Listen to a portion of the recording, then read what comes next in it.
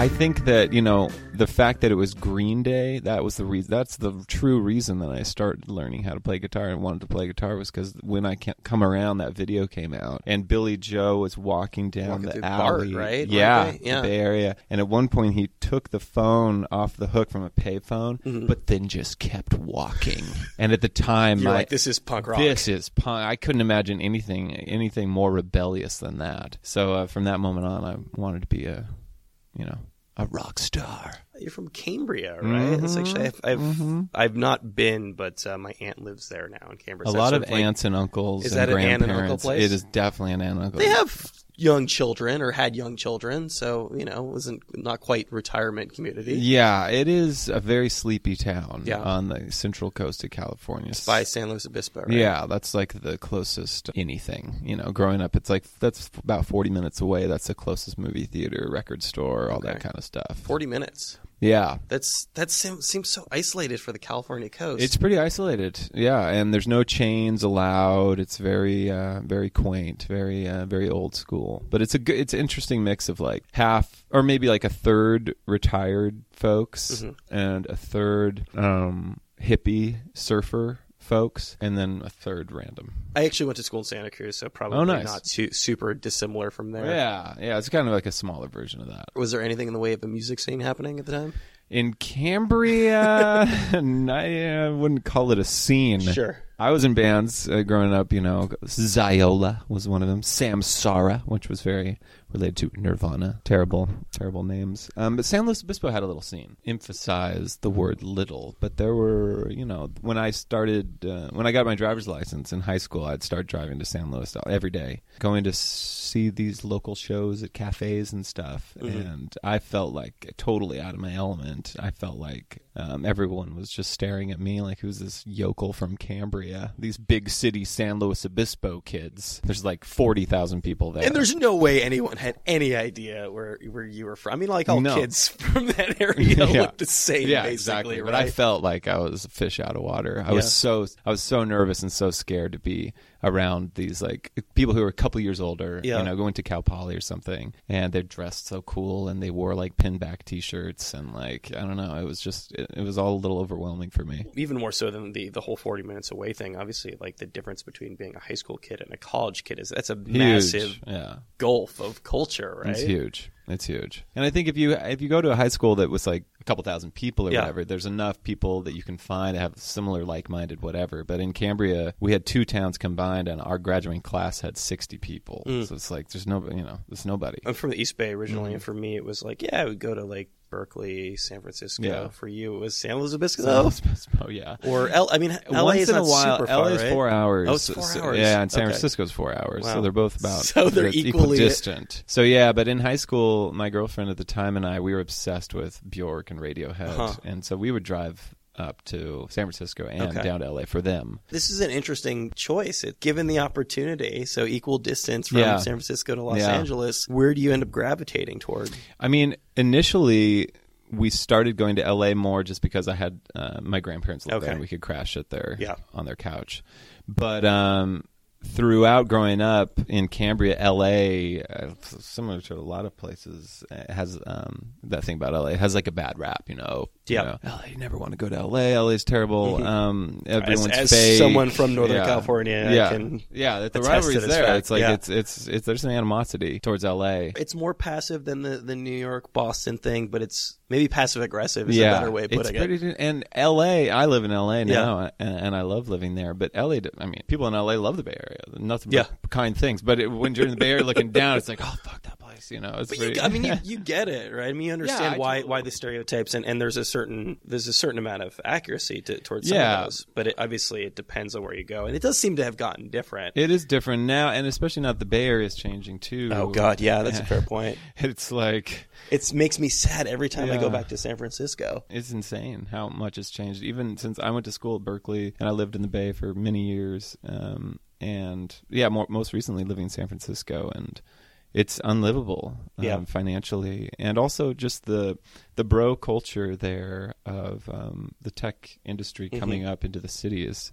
pretty toxic, and you can it's pervasive, I would say. I mean, there's still obviously incredible people, and it's the most beautiful city in the world, I think, but it is something tough about it. It took me going back a lot for that to really sink in, because again, when you grow up somewhere and you have this idealized version of a city, which is always San Francisco to me, and driving over the Bay Bridge was always sort of a magical experience. And now, because of what I do, I have to go back a couple of times a year, and the hotel that we stay at a lot of times is right by the Tenderloin, and it's just like you have Twitter right here, and then 3 blocks over, it's people like literally defecating in the streets. No, the income inequality in San Francisco is just staggering. It's just becoming, that gap's even bigger and bigger as the years go by. It's a really weird, in some ways, I like living there because you're kind of confronted with the reality of the situation every day. There's no hiding from it. But it is also very challenging just to be around those two worlds. What brought you to LA? A lot of things. Music, for one. There was, a lot of my friends and bands that I was playing with and friends with were moving out of the Bay because they couldn't afford it. It's the same sort of migrations have been happening in New York. About half the people I know have moved to LA in the last 4 or 5 years. Yeah, and LA is getting expensive too, but it's still way, way cheaper than the Bay. And also, I just want to change. I've lived in the Bay so many years, and I'm a Dodgers fan. That was another pull. I kind of hated being a Dodgers fan in San Francisco. I had to hide my allegiance. Again, it's like being a Red Sox fan. Yeah, it's brutal. I found one bar in San Francisco that was it was a Red Sox bar. Okay, so it was like neutral. Come in. Yeah, we will welcome you. We understand your plight. American League. Yeah, nothing to do with the Giants. So I would go to watch games there. Listen, I'm an A's fan, so nowhere is good for me. No, and obviously you're not just starting out. You've been in a bunch of bands that have received a certain amount of notoriety, but now that you're kind of like going off on your own as a solo artist, is LA a good place to get that kind of footing? I mean, for me it was. Yeah, absolutely. I think part of that is just the community there. I live in this neighborhood called Highland Park on the northeast side that's really, really nice, really spread out residentially, and then there's just 2 main roads with all the venues and bars and cafes and stuff. And just living in that neighborhood, I met so many people. I was able to do a residency. I just did a residency in LA for 3 weeks before we started this tour, and I was looking at the lineups, and they're all friends. It was like Kira, Jim James, Dawes, Fruit Bats, all these folks that are like my best friends now, and I didn't know any of them really before. And it's just because just living there and going to bars and meeting people, and everyone is really, contrary to how it might seem from the outside, everyone is so supportive of each other. Everyone's going to each other's residencies, even buying tickets to each other's shows, connecting, jamming together, helping each other out with gear and this. And it's really, I've never been involved in a more inclusive and welcoming music community as that Northeast LA. I had Wooden Wand on the show a couple of months ago, and he was telling me, and I've heard this from a lot of people, that it's getting harder and harder to get people out to the shows. And couldn't put his finger on, maybe some combination of a couple of things. One of them is just sort of people being of a certain age and getting older and having kids. Your contemporaries, getting harder for them to get on weeknights, but also just that maybe people just aren't going to as many shows as they were before. Are you noticing any sort of difference with regards to the live setting? Kind of tough to say, because right now we're on the middle of a 2-month tour with First Aid Kit. We're supporting First Aid Kit. I mean, all those shows are sold out from before the tour, but they're a huge band from Sweden that hasn't toured in the States in 3 or 4 years. So we haven't yet stepped out to do our own headline tour. The stuff that we've done in LA has been good, but again, that's because we know so many people and it's a community. And the residency shows were all sold out. So I think that it's still possible, and there's still a lot of people coming to shows. But yeah, I just don't know. Once we step out to do our own headline tour, I guess that we'll have a better idea. The residency thing is an interesting one too. Are you playing to similar people night in, night out? Are people coming out to all the shows? How does that work? Some are, yeah. The residency thing is really cool. And it's only on Mondays, and all the venues basically in LA do it. And they pick an artist for a month, and then the artist puts together their own bill for each week, and it's different. And we have those here every once in a while, but it doesn't seem to be nearly as prevalent in New York as it is in LA. And they started trying to do it in San Francisco, I know, and a few other places. But I think it just works in LA because there's so many venues and there's so many bands, and there's so many people. It's become this tradition, and mostly they're free as well. We did ours for charity for $5, and that I think is kind of a cool way to do it. That makes it probably a little easier to get people out when you're not charging $5 and it's going to that's charity. The other thing that's so cool. And also like the set times are always announced, so people are coming in and out. They know exactly when the band is playing they want to see, and so it's common on Monday to go to like 3 or 4 different clubs to see bands you want to see. And it's just it's an awesome way to find new music and to find new people. We found at our residency there were some people that were there every week, but mostly it was kind of different. Does that change the math a little bit with regards to what a set looks like, with regards to going out there and kind of like experimenting, mixing things up when you know you're going to be doing it every night, when you know that you're not charging people $20 to go there? It does afford you a little more freedom in terms of what to do. And so for ours I just wanted to make it really collaborative, so we would have each of the like supporting surprise guests come out during our set, and like we would have like Taylor from Dawes and Jim and Eric from Fruit Bats would come out and like play Cinnamon Girl with us. So there's sort of an understanding that when you come out to one of these things that the odds are pretty good that there's going to be a surprise guest star there. Yeah, that's kind of a newer thing. Yeah. And maybe a Neil Young song will get played at some point. Yeah, exactly. We would announce our like openers, quote unquote, that are like way 100 times more famous than me, like the morning of the show. Yeah. And that kind of created this like kind of cool excitement and stuff. So you're saying are you approaching the project as a full band? I mean, no, I just say we because I feel so weird because I do have a band. Yeah. It's not just me up there. For the residency, it was a 4-piece. On this tour, it's a 3-piece. So same people, similar people? Yeah. And so it's just like, it's me. I don't know. I've never had anything that's just my name. So I'm still getting used to like having my name on T-shirts and stuff. It just feels a little weird. Like, here, buy this T-shirt from me that says my name on it. It just feels a little strange. But I always say we just because, the realities of playing shows and being on tour, it's a team. It's a group effort. But at the end of the day, it's still my stuff. It's a solo project. At what point was it clear that this was going to be under your name? I think when I started writing the songs, you weren't looking to form another group in the same way they had in the past? I had been in bands, Port O'Brien and Waters kind of also started as solo things and then became bands. And I just knew that with this thing and going forward, for the rest of however long I'm fortunate enough to make records, I wanted to protect the like kind of sole proprietorship of the project. And really the only way to do that, if you name it anything other than your name, just knowing my track record, it becomes a band. Yeah. Partly because of what we were just talking about. But for this one, the songs felt way more personal. I demoed out everything. I produced the record. I, single-handedly picked who would play on it. I paid for it all myself. There wasn't any label or anything up front. It was very much from the very beginning a solo trip. And way more than anything else I had done before. So it just made sense. There's a sense that I get, and I think a lot of people aren't willing to admit this because it makes them sound bad, but I've spoken to a lot of artists and they have essentially said this, that in order to really have a successful musical project, even a band, it kind of needs to be run like a dictatorship. Yeah, and that's just unfortunately kind of true. And it makes you sound like a real asshole, but it's like, anyone who's ever worked closely with someone else for an extended period of time knows that someone kind of needs to be running the show. Or someone needs to be the asshole, yeah, honestly. And I think I've gotten a lot better at that as years have gone on. You've gotten better at being an asshole? Yeah. Congratulations.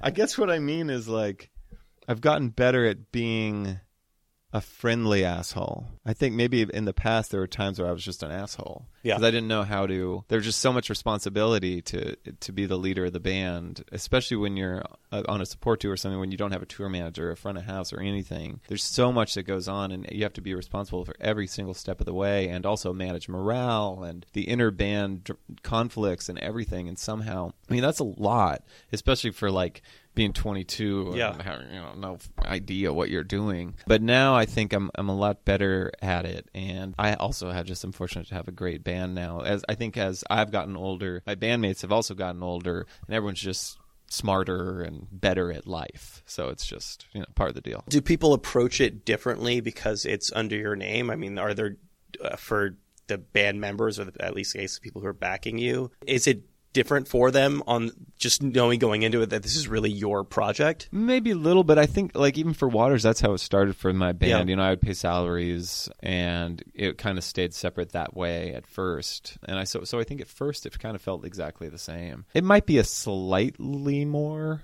like when something good happens, or whatever, that my band members now say to me like, congratulations or something. But I'm like, but it's you too, kind of. Like before I would just be like, congratulations to you, it's us, But just the fact that it's my name, it makes it a little more divided, I guess. Do they end up having input when it comes to writing and recording songs? It's separate. So that my live band wasn't on the record. Okay. And that's by design? Well, I didn't even know my current band when I made the record. So, but I think it is kind of nice to keep those two worlds separate. The studio is such a kind of intense experience all in itself, and I have Griff from the band Dawes played on my record, and he, I could never tour with him because he's busy as hell and everything. But I think I'd there's something about his playing that I would want on the records. Yeah. And Brian, the drummer that I have live, he's an incredible drummer, and I love playing with him live. So I wouldn't want him to not be around for that. So it's kind of like both roles are different, and I do think there's some value in kind of keeping it separate in a way. Going forward, when it comes time to tour the next time around, does it make sense to try to switch it up as much as possible? It could. It just depends on the songs and how people... I mean, the reality of the touring situation, there's not a lot of money to go around. And so it's also just... You're kind of up to the whim of other people's schedules, it's also right? just like, how do you feel about doing this, And you can't be like, don't tour with the Fruit Bats. We've got a show to do. Yeah, it's like you're trying to balance very little money, a scheduling that's like, can take over somebody's year, and also like all getting along. I mean, it's a very delicate balance when there's so little money involved. When there's like, when you're headlining and you're on a bus and whatever, then it's like no problem. People are stoked on their salaries and everything, and it's comfortable and nice. When you're traveling around the country in a dirty 15-passenger van and it's freezing out and everyone's making pennies, that it's more tenuous. Does the pressure change when it's just your name? When it's your name on the album? A little, and on the merch? Yeah. I've been feeling a little more sensitive, I'd say.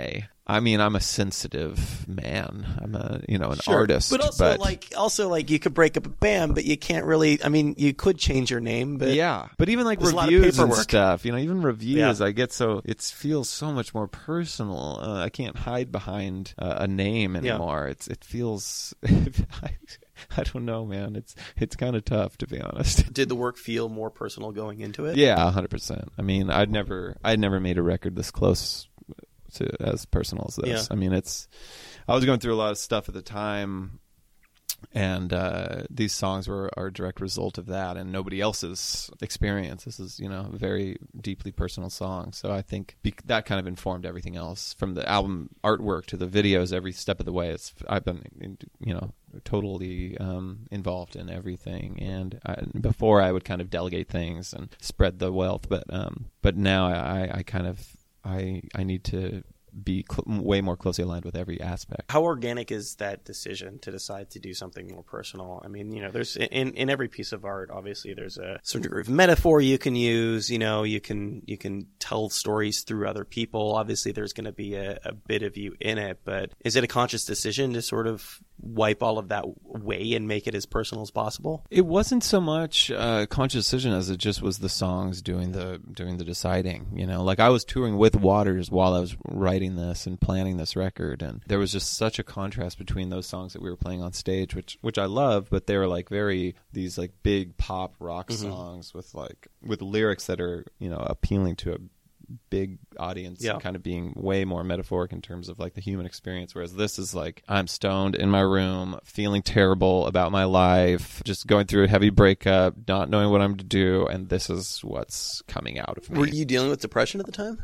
There was definitely... I'm always very hesitant to use that word. It's important to draw a distinction, Yeah. but it's something that I've dealt with a little bit too. But I've dealt with it from the standpoint of like, yeah, there are these external forces, and I had a similar situation. I think sometimes just everything hits at once in life. I also think things are sort of self-fulfilling prophecies. So you get down on one thing, and then it's just sort of like dominoes. Everything else kind of falls apart at the same time. But I don't think there's anything wrong with using the word depression as long as you draw the distinction between people who are like medically depressed and just sort of going through a bout of depression. Yeah, I would say that I've never felt like I've suffered from clinical depression, but I definitely was low enough, feeling hopeless enough that word would feel pretty accurate. It was basically two things. A few things, but the main kind of headlines were the classic, just terrible breakup. 6 years of a relationship when I felt like it was absolutely going to be a forever kind of thing. Yeah, the rug just got pulled out from under you. Yeah, and while I was on the middle of tour, and it was brutal. I really had thought up until that point, I'd gone through breakups, I'd thought that I had kind of experienced what they sing about in those old country songs, but that's not even close. Especially because you were like in a van at the time. I mean, did you around 4 other people? Did you do a good job not manifesting it, or were you just like broken? I had to be open, obviously, and I'm a very open person, and I they all knew my situation. Yeah. But I took a few nights where I splurged and got my own hotel room and just like cried and called my friends and dealt with it that way, kind of. And then also on top of that, I had always been thinking about my career, and I've never been able to get to a point where it feels like this is something that for sure it's going to take me to the golden age of retirement. I'm an optimist, but also a realist when it comes to like surviving as a musician. Yeah. It's hard. And but the band was kind of on a path where it was like, it felt like we had some going, and then it kind of started going down. And my dad, is a commercial salmon fisherman in Alaska, and I was always under the impression that if music didn't work, I was going to buy the boat and take over. That is a hell of a backup career. Yeah, it is. And it's the only other thing that I'd ever imagined myself doing and been happy with. And I love, I've worked on his boat several years, and I know it, and I love it, and I think I would be good at it. My fishing experience is like most people's fishing experience, like a reel on a boat. As somebody who's never done it, this is going to sound very condescending, apologize. What's enjoyable about it? There's a lot more that's not enjoyable. It sounds miserable. Yeah, especially commercial fishing. We'd be out at sea for like 7 or 8 weeks at a time without touching land. No shower on board, no toilet on board. You're just going over the side? We have a bucket, a 5-gallon bucket that's attached to a rope, and you like dip it in the ocean to get a little water, and you take it in this small head, and it's splashing in the waves, and it's terrible. Yep. Those things are terrible. And the sleep, there's no sleep. You're just like taking little naps. And so all of my favorite things. Yeah. Yeah. Sleeping. Yeah, man. Like it's all out there. You don't want to do it. No. You don't want to do it. But for me, it's such a huge part of my life. I've been going up to Kodiak Island since I was born for 4 months up a year. in Alaska. Yeah. And for me, my dad and I just worked really well together, and commercial fishing on Kodiak there's so much strategy involved, and you have to know exactly where the fish are going by and what time of year and the tides and the winds. And my dad has a handwritten notebook that dates back to 1969, full of tips and things. And it's a very primal existence, and being completely shut off from any cell phones or internet. There's nothing like that at all for up to 2 months at a time. After the initial kind of shock and awe, terribleness wears off, you become enveloped in this world that it's hard to leave. How many people are on a boat? 4. So you're sort of like, you're taking touring as a musician, and you're like, let's extend this, not quite prison, but let's extend this to some sort of logical end. Yeah.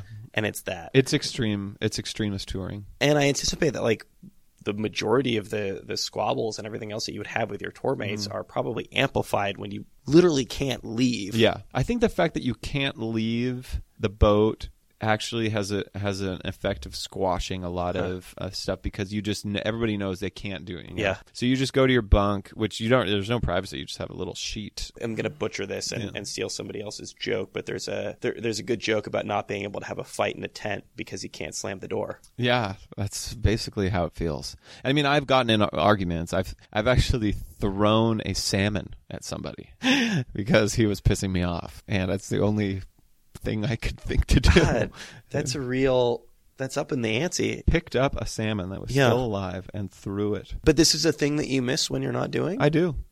It's insane, but I really do. And this last summer, that was the other part that was so hard for me. My dad, this last summer was his last summer. He's retiring after 50 years. I'm sure the human body can only take so much of that. Oh yeah, and he's in incredible shape. He's a surfer every day, and he could, physically he could keep doing it, but he's done, and I'm so happy for him, and he's stoked. But for me, it's there for that career to happen. There needs to be a clean transition, because it's so expensive to own a boat and to maintain the boat and the permit and the net and everything. It's like a $800,000 buy-in to the industry, and I obviously can't afford that. So it's like, if it was going to be a smooth transition, it could be something that happened, but it just didn't work out timing wise, because I'm not ready to do it. I'm still, music is my main thing, and I can't stop doing this to do that. I'll regret it forever. Could you reasonably foresee a future in which you just didn't make music anymore? Not really. I mean, I could foresee a future where I don't find it either A, fulfilling enough, or B, financially viable. Sure. I want to. I'm not a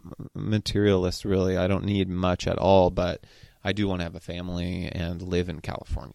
So for that, those two factors, you got to have some pretty stable income, or you got to marry rich. So that's still an option. How hard was it to be as confessional as you were on this record? I have to imagine there were things that just didn't make it in. Was anything too personal? No, I mean, of course, the most personal details you can kind of cover up and use allegorically. So you feel like it's all in there? Yeah, more or less. I think the vast arc of misery is in there. There you go. That was a fun talk with Van William that we recorded earlier this year. His new album, Countries, is out now. Thanks so much to him for taking the time to do that. Thanks to you guys, as always, for listening to the program. If you like the show, there are a number of ways to support us. You can like us on Facebook, rate or review us on iTunes, or if you get your podcasts, follow us on Tumblr. That's RIYLcast.tumblr.com. That is the first and best place to get all of your RIYL-related information. That's about it for this week, so stick around, because we'll be back in a few days with another episode of RIYL.